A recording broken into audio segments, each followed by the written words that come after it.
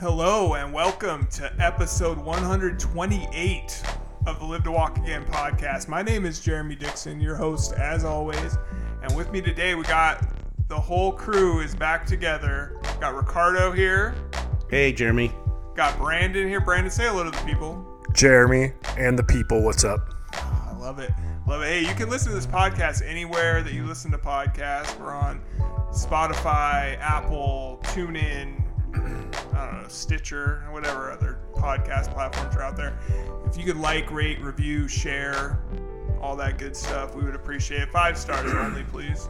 Guys, how you doing? It's been a minute since we've all been together in the same room. I'm doing well, Jeremy. I'm doing really good. It's a beautiful day out there. No rain on the way down here today. I made it like in 35 minutes. Can you believe that? Yeah, it seems like things are kind of dead out there, but I'm excited to be back, man. Really happy to be here. I really appreciate and I loved the last episode with Ricardo. Oh, thank you. And his lovely wife. Yeah. Gina did a great job. It was good. I got some feedback actually from my neighbor. We love feedback. Yeah, I got some feedback from my neighbor. I saw him this weekend, and he was like, "Oh, I listened to your podcast with your aunt." He's like, I thought it was really good. He's like, I imagine that having this injury, especially at like the age you had it at, would be really, really rough. I mean, it'd be rough at any age for any person, but like it seemed like you had a really good support system around you, like between your family and extended family and everything. I was like, yeah, man, we did. Yeah, everybody came. I was lucky. Yeah, everybody showed up. I was super lucky. I mean, there's people that don't have that, so I definitely feel blessed that that I've been able. I mean, to be able to buy a house, as a result of the accident, like with whatever little bit of a payment I got for a payout I got from insurance or whatever, that really helped. So I'm definitely more blessed than a lot of people that suffer this injury. So well, it's all about gratitude, Jay. I agree. Out man. here, I'm grateful. Spreading the love. Always. But the thing is that not every day is bunnies, popcorn, and lollipops for you, right? So yeah, no, it's what you make of it, right? And you've done a really good job of keeping a good balance, Jeremy. I mean, because life's hard. Even for able-bodied people, life can be really shitty, for everybody. But it's how you deal with that shit, I like the way Gary Vee says it. He says it's raining outside, but it's sunny as fuck in my mind. Now, the way I look at it is Ricardo. But my dad used to say, be careful what you wish for, because you may just get it, right? And the other thing he used to say is, you always think the grass is greener on the other side, dude. But when you get there, it's just fucking grass. It's just yeah, that's a good point. I've always since the beginning, is like obviously I have bad days, right? Like I put on a good front for the show, and I mean I'm generally like a happy-go-lucky, try to like look at the positive side of things person. And there are dark days with this injury. I mean, there's dark days for you guys just living life, Oh yeah. It doesn't matter, but I just always go back to if you're not gonna be. It's better to be happy than pissed off all the time. It's easier to be happy than pissed off all the time. Yeah, exactly. Like you can find joy in little things, right? Like there's always like just that, I mean, I like, especially with how close I came to death, like how close anybody with this injury does. And, the fact that I'm still sitting here talking to Brandon with one kidney and Ricardo coming down and like, we've reached, we've come together and really become close over the last year or two. Shoot. And it's just, there's lots of things to be grateful for, man. So I really want to push that message, I think, after, Well, I think especially with the guest you have on this week. Yeah, so I got to talk to a guy named Dane Cross from his Instagram is Cross Family Adventures, him and his wife. And they're 2 adorable children. And he has a spinal cord injury. Suffered a spinal cord injury at the age of 20. I think we're the same age, actually, because he said that he's... When you talked to him about that, and I was listening to that part, I was thinking, Jesus Christ, he was playing rugby, touch rugby, right? And Anthony, my son, who's 30 now almost, was playing rugby up at Western Washington University. And I remember going to the games, and they played football in high school and stuff like that. But rugby is a totally different sport. But I remember when they were out there, hitting each other and getting tackled.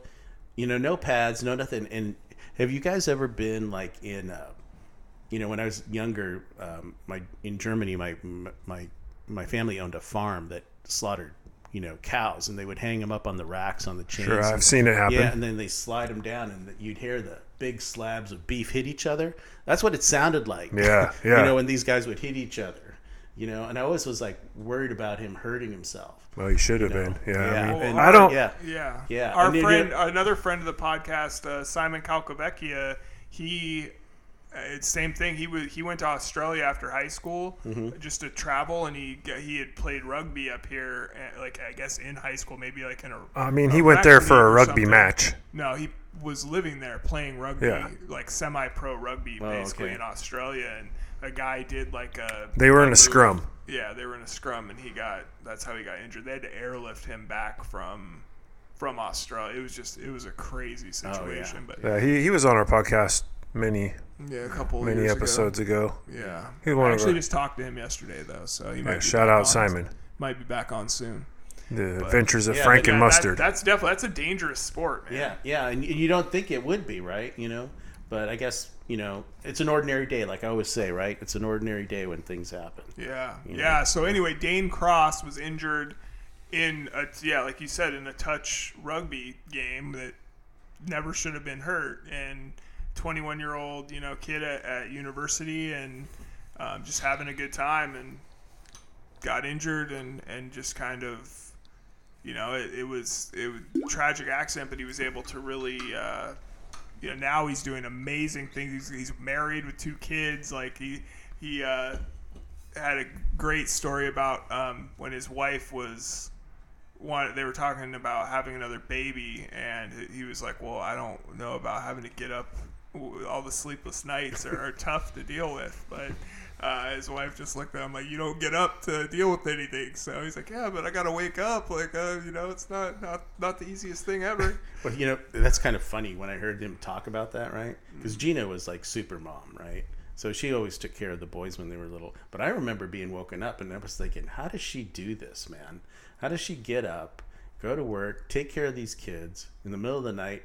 Just me being woken up would exhaust me. Oh man, you're lucky, dude. Yeah, my wife. Gina would never let me do anything. My wife can sleep through anything, literally. And I'd be hearing the kid crying. I had already woke up once. I'm like, she's gonna wake up and like go, because I already went the last time.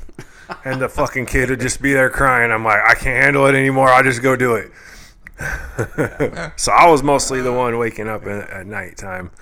Shots fired, Carmen. Yeah. Like she knows what's up. She does, man. She does so much. So it's not even like that. On the next podcast, apologizing for this statements. No, but Gina always got up. I mean, I just remember being woken up, and now it's the opposite. Was that before or after you talked her into being a stay-at-home mom and that was before. Turning her back that was on God's work? No, that was before. Yeah, because she worked all the way. Dom was born, and she was still working. That's awesome. That's funny. Yeah. So Dane Cross, so his whole thing, they do a lot of traveling, and obviously with the pandemic, that was put on hold, but they still travel around Australia, and he basically works now as an accommodation, making sure that things are like whatever the Australian version of the ADA is, making sure they're accessible. I guess accessibility would be the right word there. And so he like looks at new just buildings like before they're built. A consultant for an accessibility company, and they make sure like new buildings are going to be able to be accessed by people with disabilities.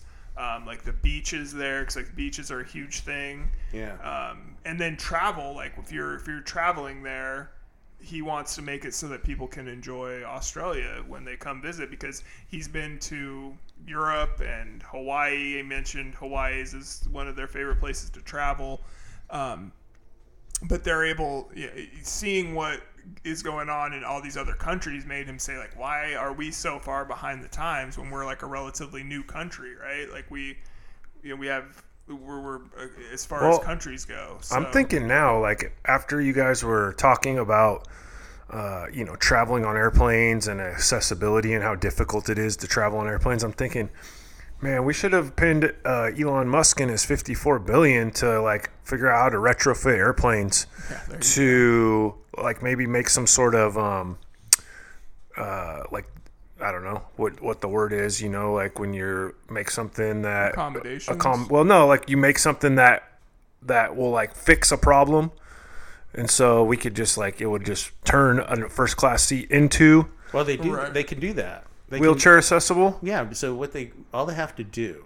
Well, they talk to the Boeing guy here. No, all they got to do is, because all those seats are on tracks. They just take those pop them out, put the cleats in. Jeremy could wheel in. Well, that's my question. Yeah. And then they put the seats underneath instead of the wheelchair. Yeah. Well, my question is,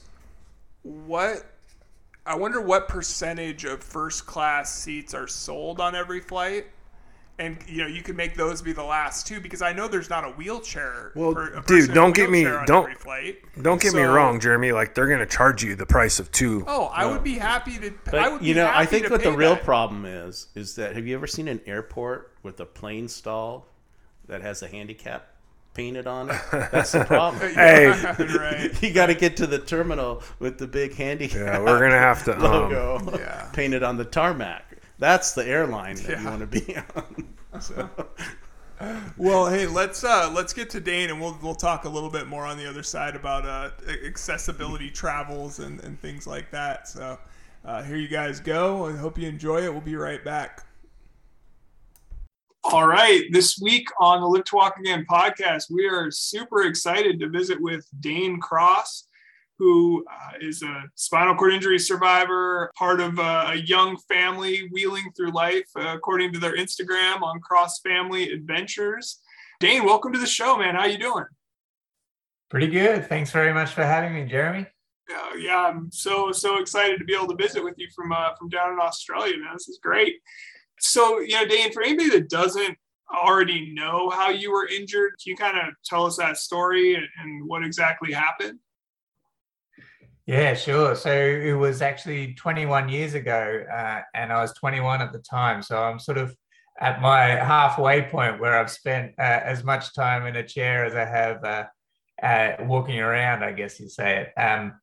I was playing touch football, which is a little bit like rugby league without the tackling.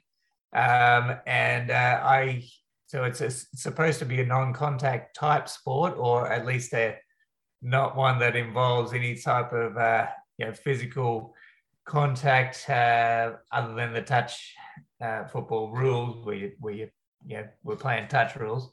Anyway, so I was playing football and had the ball, and I dived to score a try and reached out with my arm, flew through the air, ran into a guy's legs with the top of my head, and broke my C5 vertebrae. Oh man. So what level injury are you?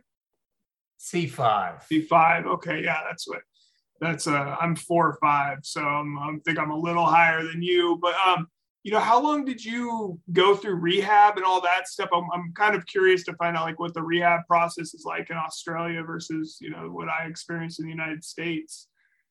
Yeah, sure. So rehab for me was approximately 7 months, but that was short, I think, for a lot of people in Australia going through the spinal unit. I had a lot of family support around me at the time, and the rehab process was, I guess, shortened in some respects in that way, because I was able to go home and I guess continue my rehab from home with the support of my parents and friends at the time. So yeah, it was, I guess, in comparison, for a quadriplegic in Australia, it's more like 12 months, the rehab process in hospital. Oh, wow. So, yeah, I got injured in 1998. So I guess like just before you. It was like 4 months and we were, you're out after 4 months for the most part. So, which is, Yeah, wow. which is a lifetime compared to what a lot of people are getting these days, at least here in the United States. So, that's great that at least they were working with you guys for a little longer down there after such a traumatic injury. And I think it was fairly intensive as well. We had the occupational therapists around us, the physiotherapists, and we do that daily, and obviously all the nursing and doctor support that we needed as well. Yeah. So how, you talked a little bit about that you were able to kind of transition to your home and doing a lot of stuff from there as far as rehab goes. Like, what was that process like going back? I mean, were you still living at home with your parents at the time of your injury, or did you have to move back in with them? Like, how did kind of going back to everyday life outside of the hospital go for you? Yeah, so I was studying at university to be a physical education teacher at the time. And I was living out of home, living down the Gold Coast in Queensland, and had my injury down the coast. And after all the hospital, the rehab, moving back home independently wasn't probably where I needed or wanted to be at that time. So yeah, I did move back into my family home with my parents. Had to do some fairly significant modifications to the family home. And so that was probably the biggest hurdle and the first step to I guess gaining some sort of independence, and getting back out into the community. So it was the transition process was again made easier because I had a good support network around me at that time. But again, when I say easy, it was made easier, but it wasn't easy. You're getting used to life, a different kind of life, and I don't want to put it. I don't usually put a negative spin on it, so I put it in a positive way where I say that my injury was life changing, but it wasn't. Importantly, it wasn't life ending. Right. No, that's a good way of looking at things for sure. I was wondering. So you have a beautiful family. Like following you guys on Instagram and seeing some of your YouTube videos and stuff. And following along with some of your adventures is awesome. When did you meet your beautiful wife, Stacy?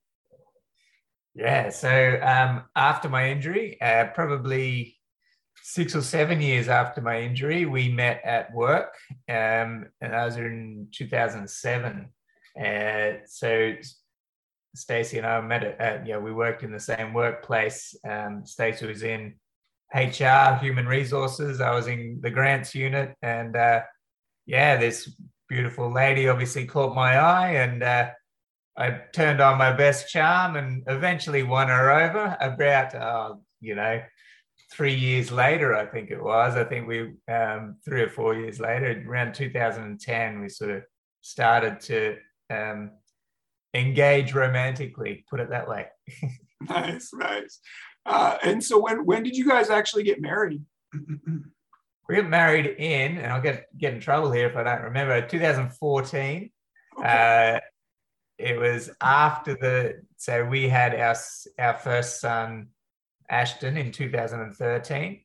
So we went through the IVF process with that, and it's a grueling process, and you don't want to wish it on your partner. That's the process that we had to go through. So it's quite tough on Stacy especially. And we had our first boy, Ashton, in 2013, and we got married about a year later. Oh, that's awesome. I was wondering, so I know that I always think about this from like for women who have spinal cord injuries, and then they have a baby. I always think like that must be very kind of nerve wracking. Like, did you have any apprehension as a man with a spinal cord injury about having children? I know obviously you guys must have really thought about it to go through the IVF process and all of that, but what was that kind of decision like for the two of you, with you having this kind of catastrophic injury that you might not be able to do everything that a father can do, or helping with the babies and changing diapers in the middle of the night, things like that? Yeah, it's a good question. When I had my injury, I think one of the first questions I asked the doctors was, can I still have children? And I was 21. I wasn't sort of thinking about settling down and having a family at that stage, but it was always something that was important to me, I felt, personally. And so one of the first questions I asked was, can I still have children? And, without knowing the exact process or what that would mean, I always had it in my mind that I would like to be a father at some stage. And so obviously then, 10 years down the track or longer, Stacey and I started talking about having children, and we did have those discussions. Fortunately, Stacey was as eager as I was to become a parent. And so we sort of just made it work. And a lot of the responsibility obviously falls upon Stacey. One of the long-standing jokes we have, or at least one of the digs that Stacey likes to have at me is when we talk about having another child. But we're probably past that stage now. But whenever that came up, I would be like, "Oh no, I don't think I can handle the sleepless nights." But where in actual fact, when I go to bed, I hop into bed and I stay in bed. It's Stacey that's the one that's getting up to the babies. And she, what do you mean you got sleepless nights? You're not the one getting up. But anyway, so there were a number of the kids interrupting your sleep, and that's probably the toughest part, I reckon. You don't get your full night's rest, and so it all becomes exhausting and a bit much. But in terms of caring for our children when they were born, I was made an effort to be really present. While I couldn't be the one changing their diapers or their nappies, as we call them here, I would come into the room and be present while that happened. And so, we did it, but we did it a little bit differently.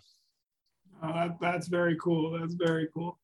So you guys are, I love the name Cross Family Adventures because it really sums up. I mean, you guys are doing incredible stuff all the time. Looks like you guys are having a blast.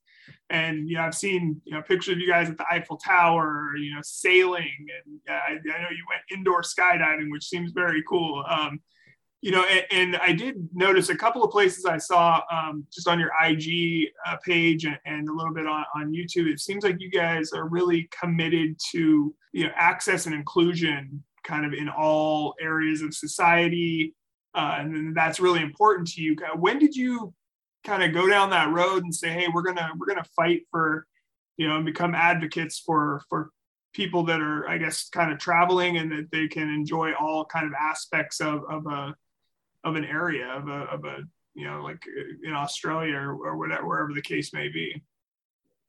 Yeah, it's funny. I think it probably kicked off after our trip across Europe, because we were traveling in areas that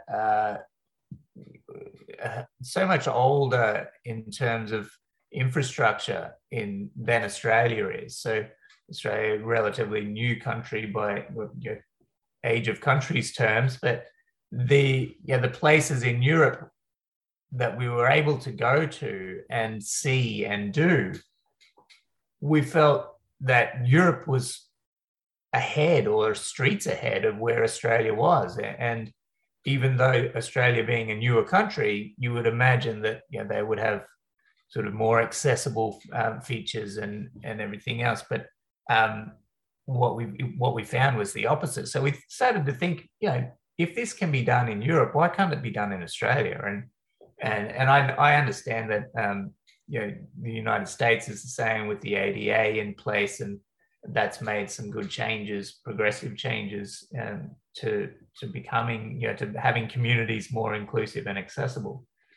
And Australia's moved in that direction, and probably even more so currently. I'm finding out through my line of work, which I'll talk about in a sec, that we're progressing towards that. And so we made the decision that we're just a family wanting to live as normal life as possible. I mean, I put normal in inverted commas because what is normal these days?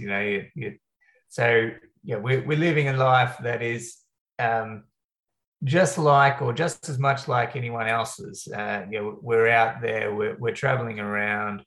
We both work. We've got a family. We've got a mortgage. It just feels like the barriers to my disability are society's barriers. So the inability to access a building, that isn't my issue. That's the building's issue. And so it's up to us to advocate for equal access. And that's where we sort of just started to put it out there. And I guess there's two sides to it where, it's up to us to advocate for it, but we're also putting ourselves out there as an example of a family living with disability, and I guess providing some sort of inspiration isn't really the word I like to use, but I guess encouragement to others in a similar position to go out and do the same thing or try similar things. Oh, I love that. And I think you really do provide that. And yeah, if you don't want to call it inspiration, that's fine. But I feel like it is for sure. That's what kind of drew me to you guys and to reach out to see if we could do this interview. So, yeah. And I guess real quick, so what is it that you do for work now? Yeah. So I moved on from the workplace that I met Stacey at. So I now work as what they call an access consultant. So full-time doing consulting work around access and inclusion. So I'm doing things like building audits. So we go into a building and audit the facility there and say, this isn't accessible, this isn't, this is. We also audit building plans. So we're able to make an assessment on the accessibility of a building based on the plans before it gets built. But also doing advocacy type work. So pushing for change in communities, working with local governments, working with state governments to develop more accessible and inclusive policies and practices.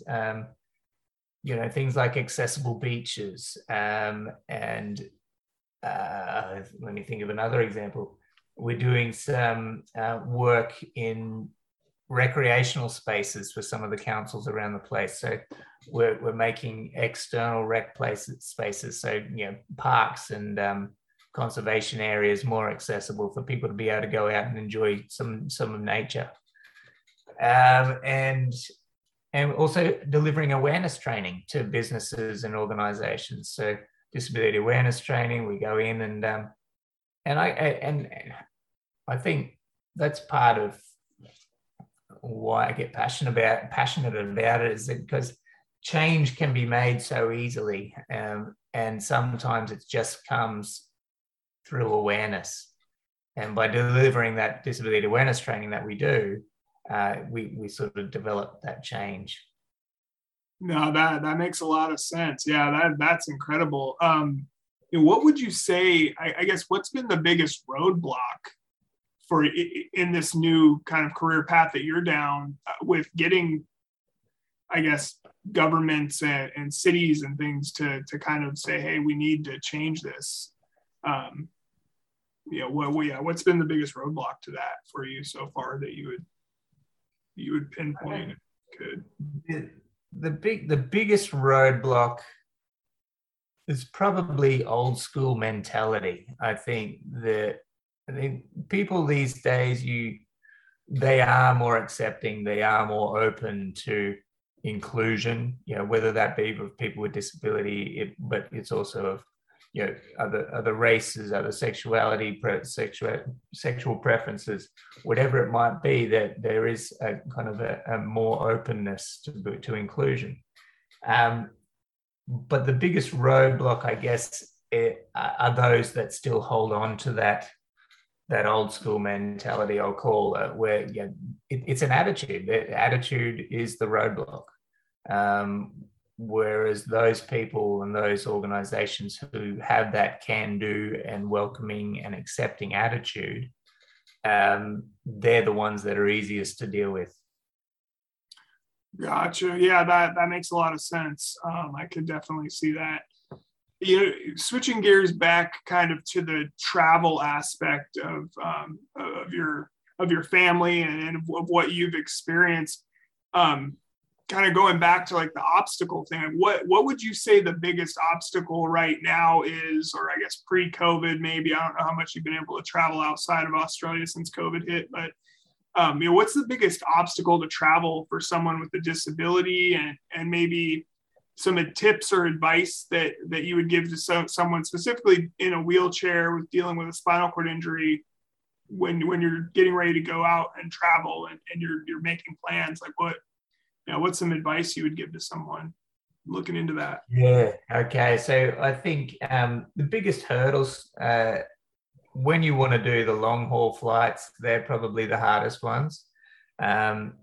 Airline travel in general is probably the hardest thing for someone to do. It's obviously you and I both know that you can't stay in your own wheelchair when you're in a plane, so you've got to go through this whole process and rigmarole of being transferred out of your chair and into an airplane chair and and then from down the aisle and out of that chair and into the airplane seat. So that process in itself is difficult and taxing on people's emotions and physical I guess well-being in some sense.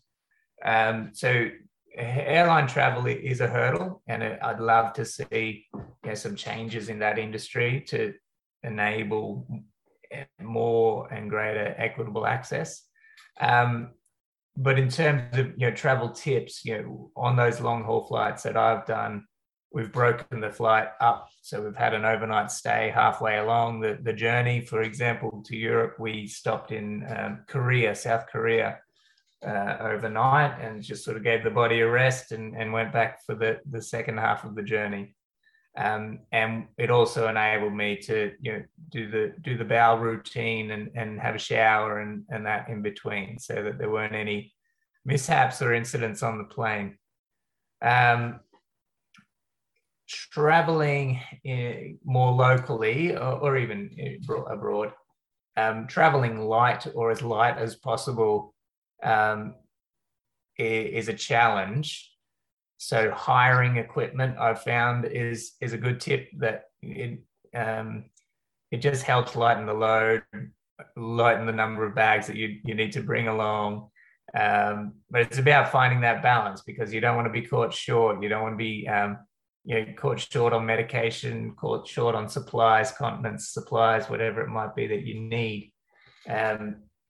So bringing enough for you to comfortably stay at your destination, with a little bit of spare or I guess contingency plan in case you need to stay longer for whatever reason, maybe a weather event, maybe the flight gets delayed.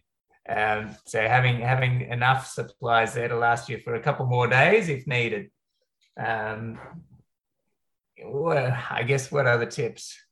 I guess the other risk with hiring equipment is probably that it's not the right equipment. So phoning ahead, getting photographs of the equipment that you're hiring, but also the places that you're going. So asking the accommodation providers to send photographs of the hotel room in which you're staying, and not just the room, but also the front door, and can you get into the resort or the hotel itself? all of those things hotel providers should be able to provide to you these days. And that's sort of part of the advocacy work that we do, whereby if we don't have that information, or if the hotel doesn't have that information, we explain to them why this information is important to us. Okay. I was thinking, if you're traveling to another country on a plane, are you able to transfer out of your chair like into just a regular seat in a vehicle, or do you have to have a wheelchair accessible vehicle to get you around? And are those hard to come by when you're traveling to other countries? Yeah, surprisingly. Well, so no, I don't. Generally, I don't transfer into a regular vehicle. I can't independently anyway. When I've got two people, I can get sort of lifted in and out. And we actually did that in Hawaii. We hired a Jeep Wrangler. It was one of probably the most inaccessible vehicle for a quad to get into, but it had the no roof, so we had to give it a go. We just wanted to drive around Hawaii with our I've got lack of hair, but I was going to say with our hair, with the wind in our hair. Stacey's sort of, she's pretty strong and determined. So she makes things happen, whether it's accessible or not. We climb staircases or get into Jeep Wranglers wherever we go. But in terms of accessible vehicles, though, we do hire them where possible. Accessible transport is one thing that can be a challenge in some locations. In Australia here, if you don't have an accessible vehicle, we do have taxis or cabs that in almost all locations, I think there are accessible cabs to get around in. But when we've traveled, we've used where we can accessible vehicles. So London was a great example, actually, where any taxi, those black taxis that get around London, you can just wait on the footpath and holler a cab over. It doesn't need to be a specific type. You don't need to book it. Just wave them down, and all of them I fit into quite easily. So that was really great. It was encouraging and fun just to be able to not have to wait or book a cab. The other thing that we found traveling abroad, which got us around the towns and locations that we've been in, are the hop on, hop off bus tours. So they have them around the place, and most of those buses have been accessible as well. So you kind of get to jump on the bus and go from location to location around that town, and get to see it all without having to do any transfers in and out of a vehicle or anything like that. Oh, very cool, very cool. And I know you brought up airplane travel and that kind of being one of the obstacles for a lot of people, and I've seen that on social media quite a bit lately. They've been talking about how airlines are make people get out of their wheelchairs to be on the plane when they probably could just take out a couple rows in the front, but those are first class seats. They don't want to lose that revenue. Have you ever, and then also the other part of it is that they inflict insane amounts of damage on people's accessibility equipment, including their wheelchairs that have to then get taken down under the plane.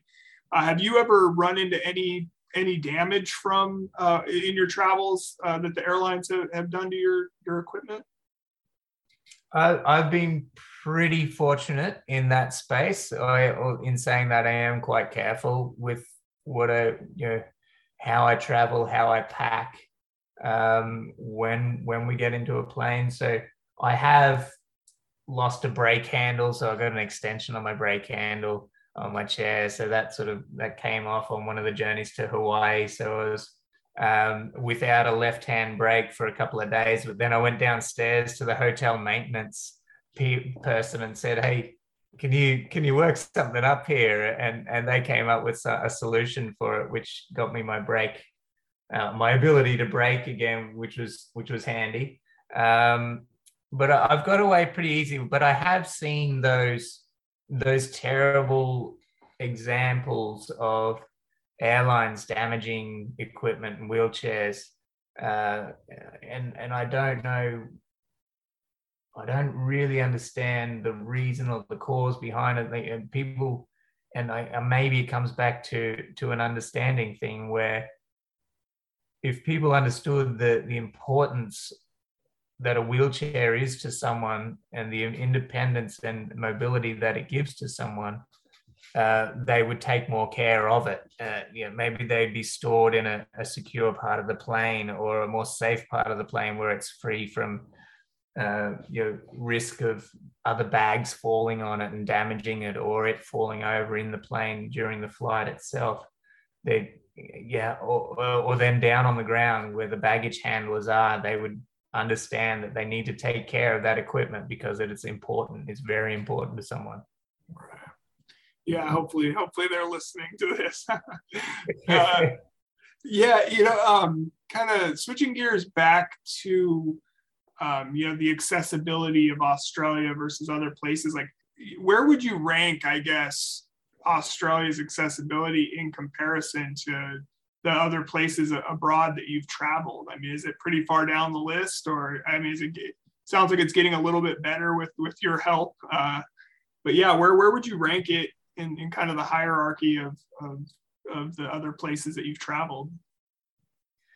Yeah, look, I've got to be honest. I think you're right. There is a lot of change happening here. It's getting better in city centres, in highly populated areas.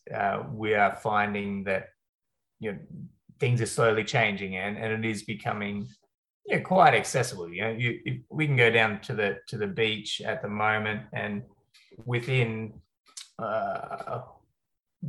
say 10 kilometers of where we live at the moment, we're able to roll down on an accessible matting that's been rolled out onto the beach, so we can spend time on the beach with our family, with my little boys. But go a couple of streets back from the main drag or the main populated centres, there are issues in terms of just being able to get into the front door of the local store, or there are barriers in some locations still in the public transport space. So I did mention the maxi taxis earlier. There's probably not enough of those to go around. You do wait, and I mentioned that how nice it was in London not to have to book and wait for a cab. That's sort of the norm here in Australia. You got to book and then you got to wait. And most buses are accessible, most trains are accessible, most train stations, but not all. So I guess the important part, if anyone's considering coming to Australia, is to gather your information about your locations that you're going to visit, and just ensure that those locations are accessible. I mean, we're not in the dark ages. We're definitely progressive and moving towards a more inclusive society. So things aren't as bad as what they may be coming across as at the moment, but they're definitely behind other countries like America, like Spain. Barcelona was a really accessible place to visit. And so, yeah, there are definitely countries ahead of where Australia is currently at. That's interesting. Yeah, that's good to know. I just have a couple of questions left for you here, Dane. I wanted to know, I did see on your Instagram and on your YouTube channel that you got the chance to use a device called the Freedom Tracks for your wheelchair to be able to go out on the beach. And, you know, it looked like you were having the best time ever with your little boys and your wife out on the beach there. You know, what was that like for you? Because I'm sure a kid from Australia, I mean, like you probably grew up on the beach, and that's probably so important to you. So, you know, what was that like getting back out there and enjoying that time down by the water with your kids and your wife? Yeah, you nailed it.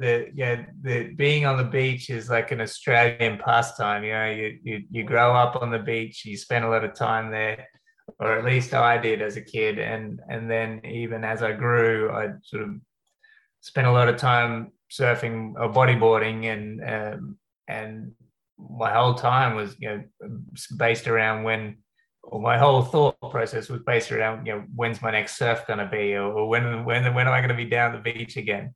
So getting down the beach, or getting down onto the beach on the Freedom Tracks was such a liberating type experience where, you know, I'd been on the beach before, but you know how difficult it is to get wheelchairs to move on the sand. It's basically impossible. So I'd been down to the beach, and I'd been plonked in one spot, and that's where I stayed. And so you become more of an observer when you're at the beach rather than a participator. And so the Freedom Tracks, though, on the other hand, enabled that movement, freedom of movement on the beach. So pop my chair on top of those tracks, and, you know, essentially I'm going anywhere. So went down there that first trial, and we straight away we knew we needed to get our hands on one of these pieces of equipment. So trialed it first, and then and then got our own. So and we use it regularly, especially now that we've, you know, moved closer to the beach. It's definitely enables more interaction with the kids on the beach, and just gives you that freedom of movement to be able to go down to the water's edge and then come back up to your little beach shelter and get some shade if that's what I want to do. But you just spend a whole day down there now. That's awesome. Yeah, it looked like you were having the best time ever down there. So I'm happy. I think at the end of the video you were saying you were hoping to get one for yourself, and so you ended up getting a Freedom Tracks. Yeah, we did. I think one thing that Australia has in place at the moment, which is really great for people with disability, is the NDIS. While it does have its difficulties and things that it needs to iron out in terms of process and management, the ability to access funding through the government for things like that assistive technology to participate in recreation type activities is, I guess, what sets Australia apart from a number of other countries, where we're able to access that funding for those pieces of equipment and support that people with disability need as well. So that's definitely one thing that Australia has going for it in the disability space. That's great. I wanted to know also the indoor skydiving. That looked like that was awesome. Like, it looked like you had so much fun doing that. Have you ever gone skydiving out of a plane, or just in the indoor skydiving area? You won't get me to jump out of a plane. Me either. I don't blame you. No, and that's just so. It is possible. I have had some friends in chairs who have gone skydiving before. Yeah, I know a couple guys that have done it too, and it seems crazy to me, but yeah, I just was. Yeah. I was curious when I saw you doing the indoor if you had done it. No, I'd rather stay close to the ground.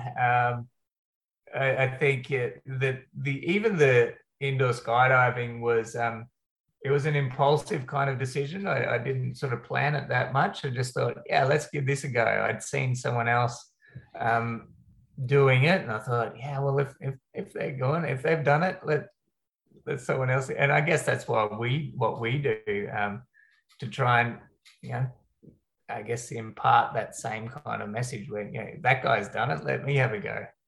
That's very cool. So yeah, you recommend it then for you had a good time doing that?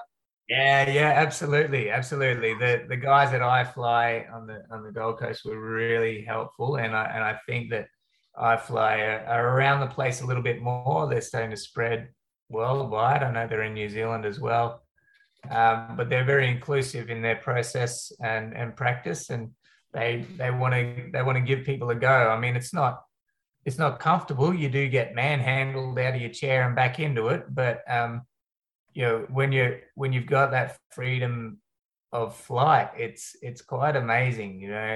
You talk about hydrotherapy and being able to move in the water. In the air, it was almost, it's like you were floating. That's cool. How long were you up for doing it? Do you remember specifically? It was only a 5-minute experience, I think. But it felt like longer, I must say. Like it was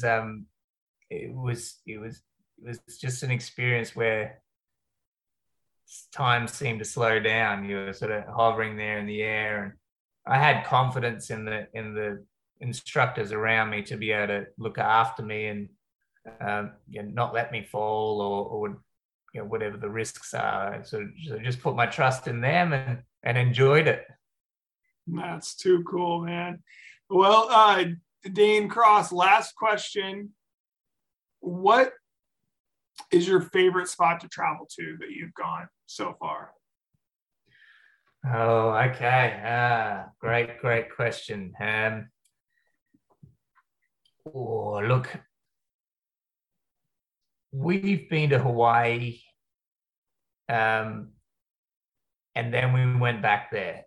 So we've been there twice now, and we'll probably go back there again. And whether that's because it's such a cool kind of laid back location that has a bit of everything. You can see some natural environment, interact with the ocean and get into the water, but also experience the key, the iconic locations, the shopping, the experience of it, the Polynesian culture. I think I'd have to say Hawaii, but that would be a family kind of decision. I think Stacey really loves it, so yeah, I'd say Hawaii. Put me down for Hawaii. All right. What, since you've been there a couple of times, what is the accessibility like there for people in wheelchairs? What I liked about it was that transport was relatively easy. So that there were coaches that would take. So we went to do a luau, for example. The coach that takes you there, the bus, has a big lift to lift you into the back end of it, and away you go. You travel with everyone else to the same luau. You don't travel separately or have some type of specialized vehicle. It's just the bus that everyone else gets on, so you feel included in that sense. There are beach access points to be able to get down onto the beach. There are hotel transfers. The bus that runs from the hotel to the airport. We were able to arrange for an accessible one of those, and it's just a welcoming kind of attitude as well, that you'd like to experience more often. And when I say a welcoming attitude, it's like, if something isn't accessible, let's make it work anyway. Let's lift you up over this set of stairs, or let's get you in here and get you participating. I guess one other thing that I have noticed in terms of difference between hotels that I've stayed with here in Australia versus in Hawaii, is that each one of them has a lift to get into the pool, so a pool hoist to get into the pool. They're very uncommon here in Australia, in any of the hotels and resorts. whereas in Hawaii, most hotels have them. So you're able to get into the water and get into the pool, and that's something different for us. Cool. That's especially with little kids. It's got to be a good time being able to get in the pool and play with the kids and stuff. So it is, they loved it. That's awesome. Well, any trips planned? Have you guys been able to travel since COVID hit, other than just locally there, or? Yeah, no, we've just traveled locally during COVID. Haven't been getting on any planes recently. I think our next trip is just going to be across the ditch, as we say, over to New Zealand. I haven't been there myself. Stacey's been there a couple of times.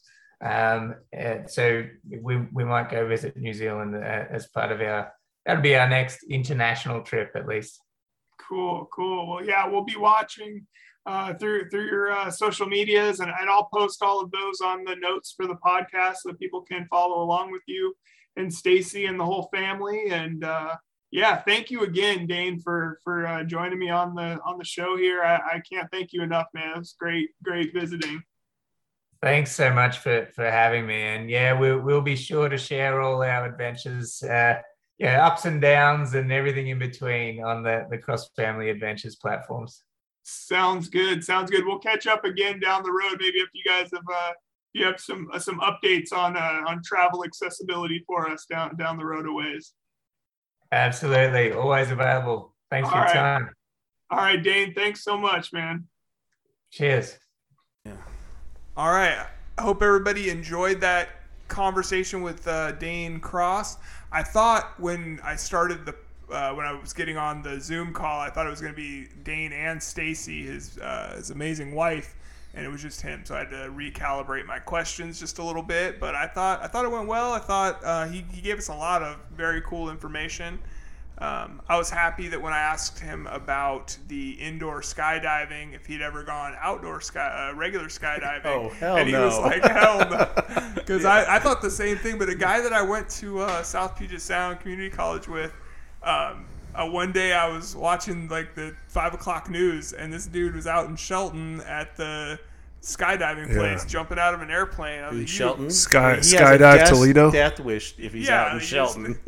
Right, no kidding.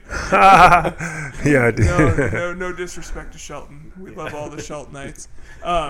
But yeah, I thought that was crazy. But it looked like so much fun going indoor skydiving. Let's get you out there, bro. I know. There's one right up here. Well, I thought about that, but you know what? You're like 6'2"? 6'4". 6'4". I think you're too big. Don't even start, Come on, dude. Why do we have to do this? Ask Matt. He helps me get up at the standing table. No, but I think you're too big. I think probably am. Why are we hating on big people right now? I'm not, but I think that's the problem with that place. So you're saying Brandon, who's like 6'7", can't go? I don't think you can get in there. I think there's a weight and height limit. So hey, I'm 6'8".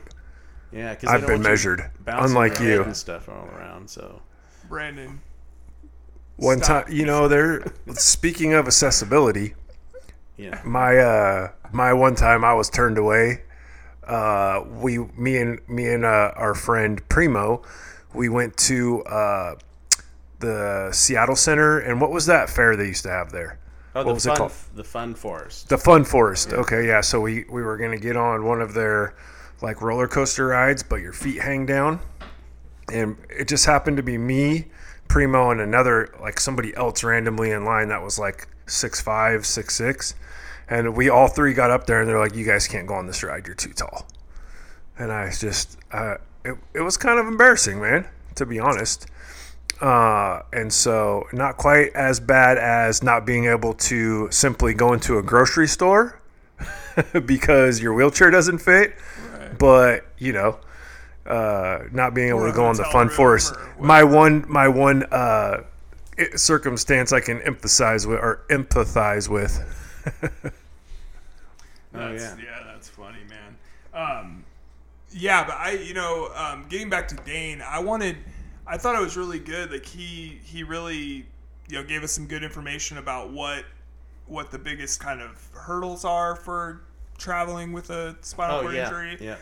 What to watch out for, like what to research is basically the biggest suggestion before you venture out on any trip, and pack light. He said that if they're going a great distance, because I mean, really traveling anywhere from Australia, that's a hell of a journey, right? It's an island. So yeah, exactly. You're going.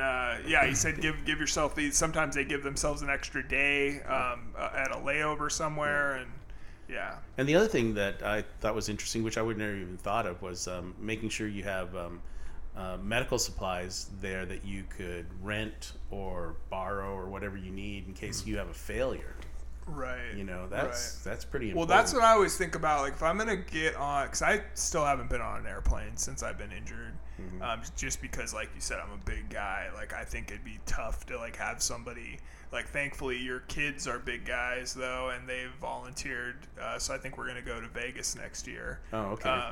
Hopefully you guys are coming too. But, yeah, we could do the podcast live from Vegas. That would be awesome. Yeah, anyway. So yeah, I think in the interview, I believe Dane said, getting seated, after like the shuffle and the getting in the seat, he said, tossed in or something like a sack of potatoes or some phrase similar to that, right? And I was thinking, oh man, that's. Well, I also just think about like when I'm traveling, and I'm like, I better bring an extra pair of glasses in case I lose my glasses, because I really need my glasses or I'm going to freak out if mine break. And I can only imagine when you're traveling in a wheelchair, one thing could break and could just be a nightmare. Right.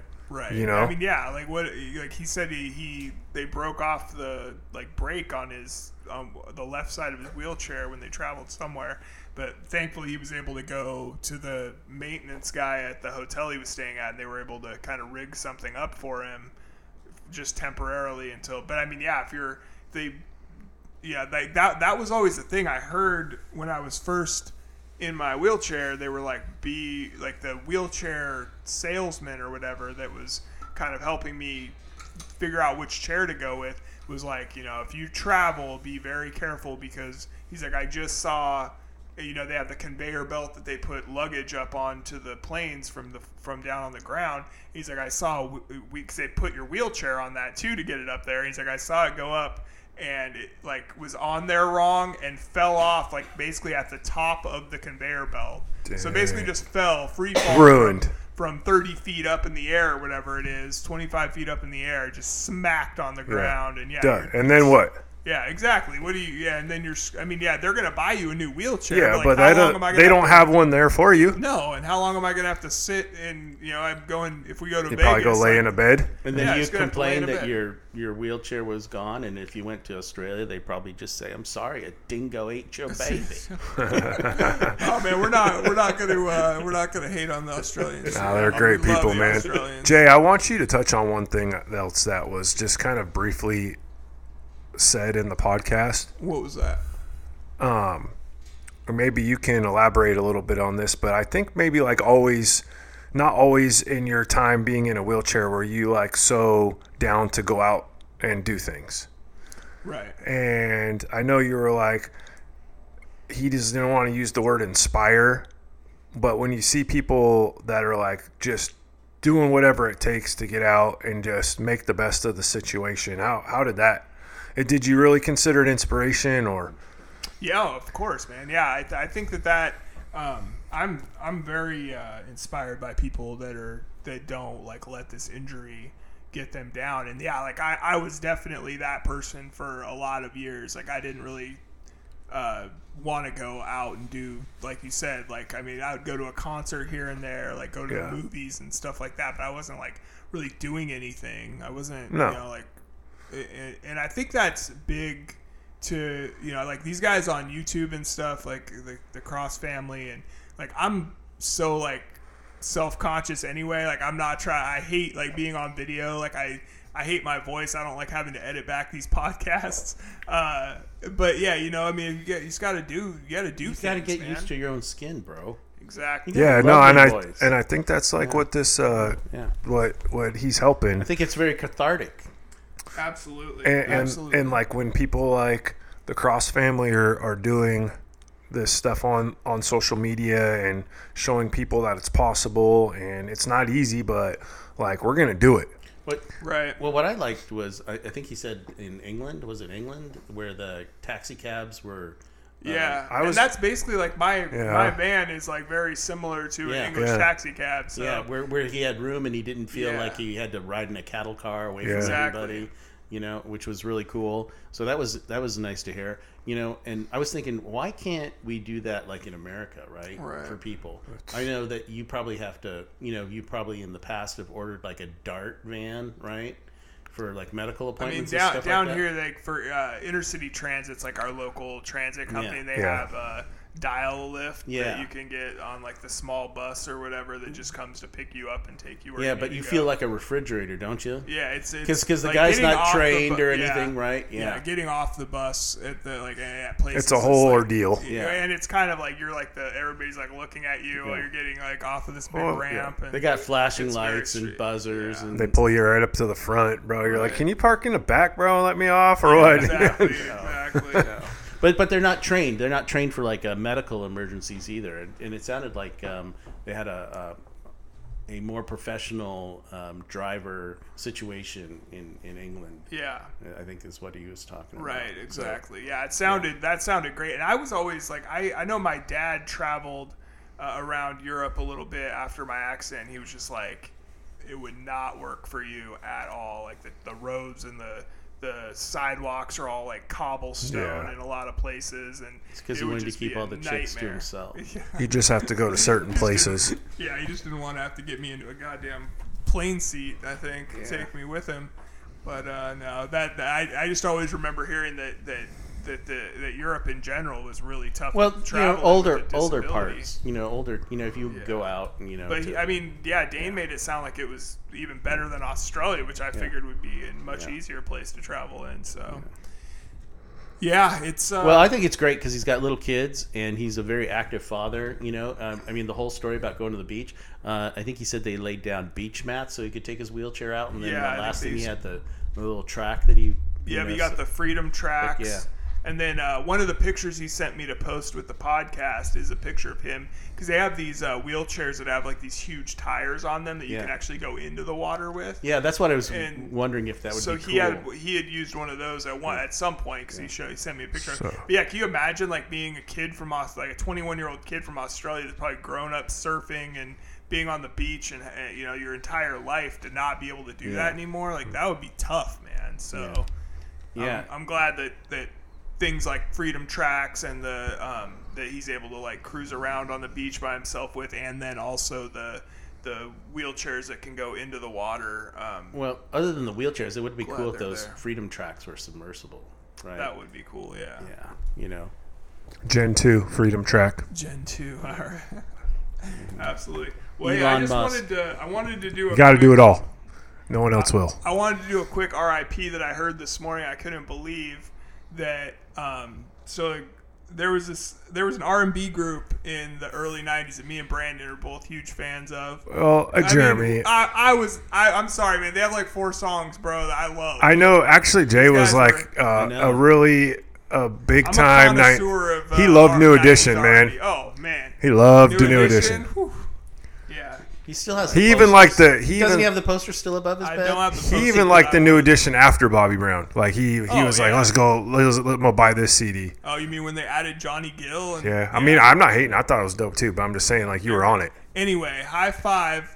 They had a couple like big hits called like I like the way. And then in parentheses, The Kissing Game, it's called. And they had a few great songs. They weren't a great band, but they were good. Anyway, Roderick Pooh Clark of High Five died on August 17th, and I didn't realize he was actually injured in I guess the whole group got in an automobile accident in Florida, in '92, like when they were still like in the middle of their run off of their couple of like hit songs. And he was paralyzed from the neck down, and I couldn't find any information about him though. But I guess he died at they're all from Waco, Texas, and he died there on August 17th. So, rest in peace to him for sure. Yeah. Well, rip Pooh, man. Yeah. So. Well, go check out. Go give him some streams, dude. Yeah. Get his family some money. Oh yeah, the Cross family too. Yeah. Yeah, give them some spins too. YouTube. High five music videos from the early 90s. They'll at least put a smile on your face, I'm sure. And yeah, definitely check out the Cross Family Adventures, and we will be back next week, guys. Yeah, you know what, Jeremy, now that you brought that up about High Five, your mind works in mysterious ways for me. Yeah. Why is that? I gotta hear what? I mean, you just, 1990? Yeah. I mean, that was last century, bro. I know. I couldn't believe this guy. And he was only 49. That's the other thing. I was like, damn, man, these guys weren't that much older than we were. Oh, no. They were only like no, they were pretty young when they got on. They were. Yeah, he must have been 17. I think the youngest one in the group was actually only 13 or 12. Could be. But yeah, anyway, that's tough. And they've had 4. I went on a deep dive, man. They've had 4 iterations of the group. They came back. Yeah, I mean, 2007 and then 2012, or I don't know. It's crazy. But they and a bunch 3 of the 5 original members are dead. What? No, sorry, 2 of them are dead, and 1 of them is in jail for murdering his wife. Dang, this sounds like a Master P song now, dude. It's crazy. Yeah. So anyway, all right. Until next time, thank you again to Dane Cross. I appreciate your time and coming on the show and sharing some accessible travel tips with us and some of your adventures that you've been on. And guys, we will be back next week with another great guest, and talk to you all then.